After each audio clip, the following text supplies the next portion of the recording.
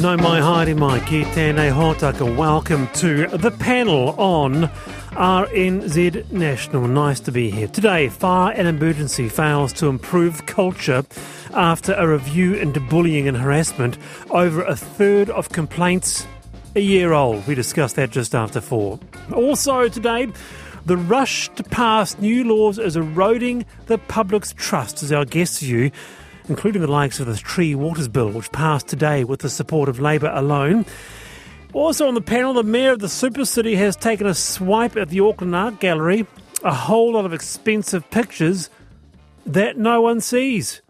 When was the last time you stepped into an art gallery? Text me 2101. And what we searched for this year on Google, Wordle and Sam Offendale got our attention, but also guacamole, of all things. Oh, by the way, a listener of the panel wants a question answered. A daughter is having a baby and wanted to know the modern protocols. One of the things we normally ask a pregnant person is, do you know what you're having yet? A boy or a girl?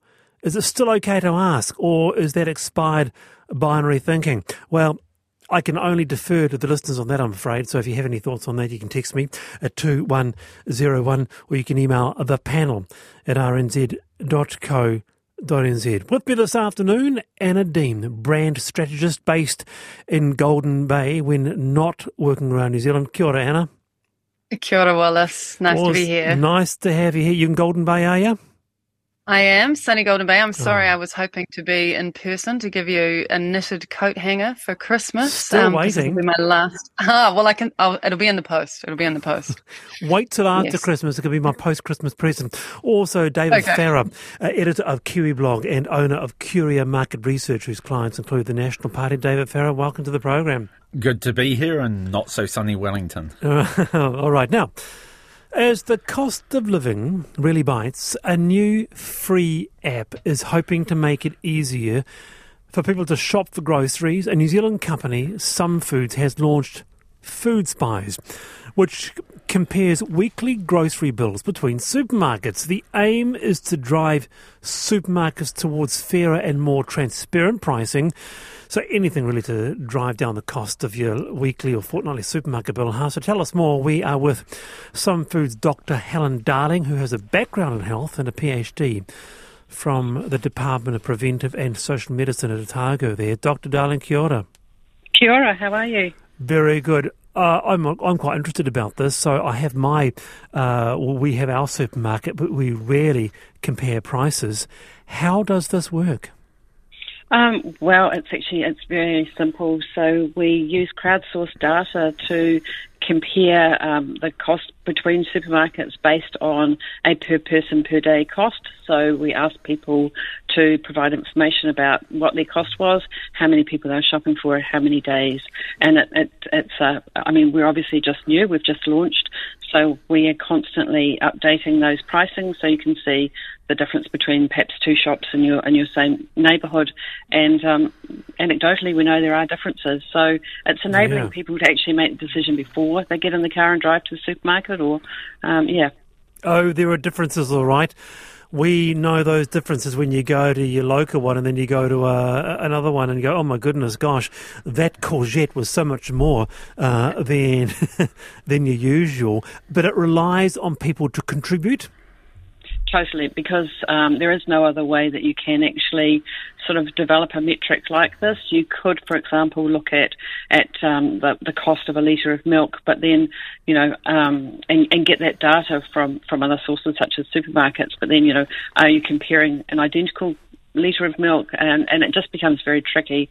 So it's much better to sort of get an aggregate value and then use that to be able to guide people to where they might get the best value. How interesting is this? A new free app hoping to make it easier for people to shop for groceries, because then you could compare. Anna, worth it? Absolutely. I'm a big fan of Gatsby. I use that for petrol pricing to see where I'm going to go. Right. Yeah, particularly interesting in a place like where I live, where there's a supermarket that has the complete monopoly. So I'd actually be quite glad to be able to check before I go over the hill to the cheaper supermarket that things are actually going to be that way. I think it's a fantastic idea. Yeah, and I actually also really like that it's a tech response that's in support of what the government's trying to do with the sector, just to make everything much more transparent. So I'm all for it, even though I don't really necessarily want to download any more apps. Something like this that actually is practical and useful. I'm all for it. Yeah. Stay there, Helen. What about you, David? Yeah, look, this sounds great. Also a fan of Gatsby and Power Switch for power. So, giving consumers information is good. I would like to just confirm that this won't allow you to find out which supermarket's cheaper for bananas today. It's going to tell you the average shop for a two-person family is $200 at, say, New World and $220 at Countdown, and you'll then use that to make a decision. Is that correct? That's correct. So it's the latter. So it's the average price for your total shop rather than the price of bananas or milk or whatever. So, yeah. Look, I think that data will be fascinating to be able to compare between stores but also between brands. As I'm sure you would expect, it's not a solution for all the problems, because if I just give an example, in my local suburb, Johnsonville, we've got two supermarkets and they're both Countdown. We have 3 or 4 different petrol stations, so the supermarkets tend to block each other from trying to build near. So it's not going to be a solution for those who only have one local supermarket. But look, for a lot of people, I think this is quite exciting. It's a fair point, Helen.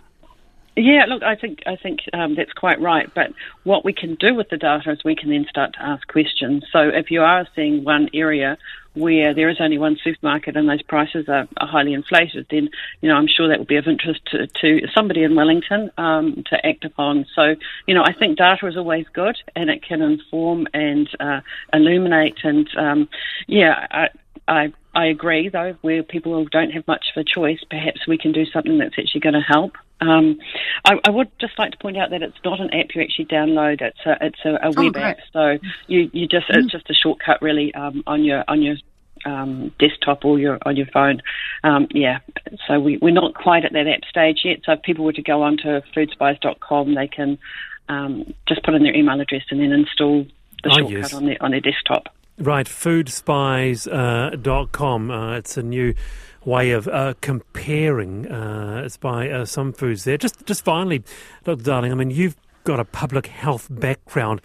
Tell us more about the impact that high food prices have on the general population, because I guess this is a part of it.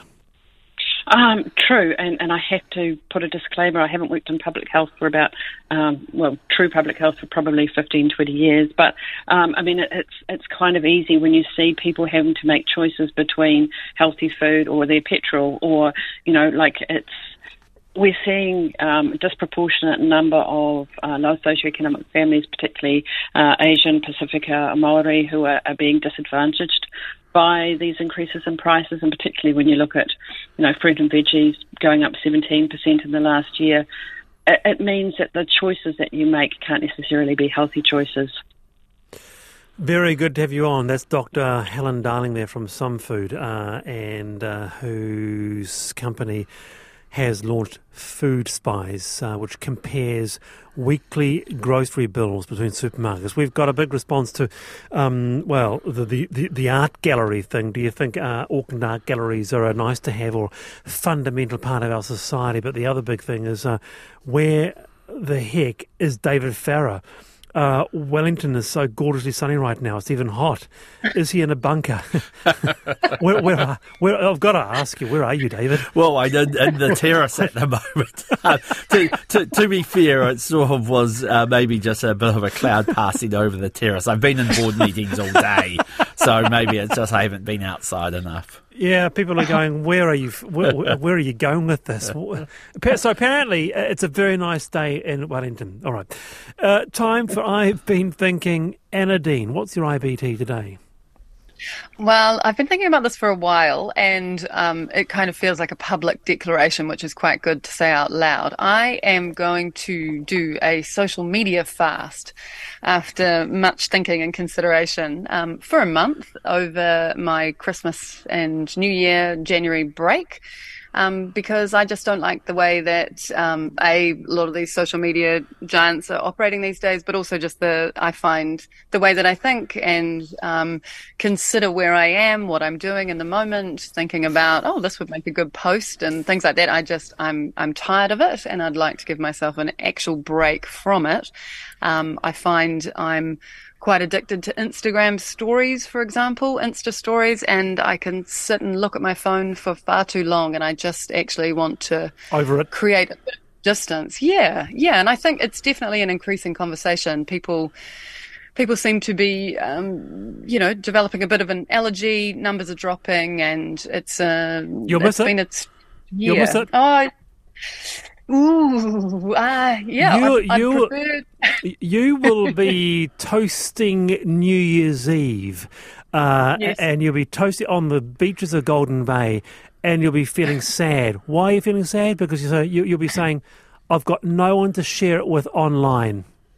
Oh, but I'm for New Year's, I'm actually going to be on Gentle Annie on the West Coast with 50 friends from Littleton, kids and adults, camping and actually being by the fire, talking and concentrating on where I am rather than thinking about who's adding likes on a particular post. But does that experience exist? Does that experience truly exist if you can't share it? Well, that's the question.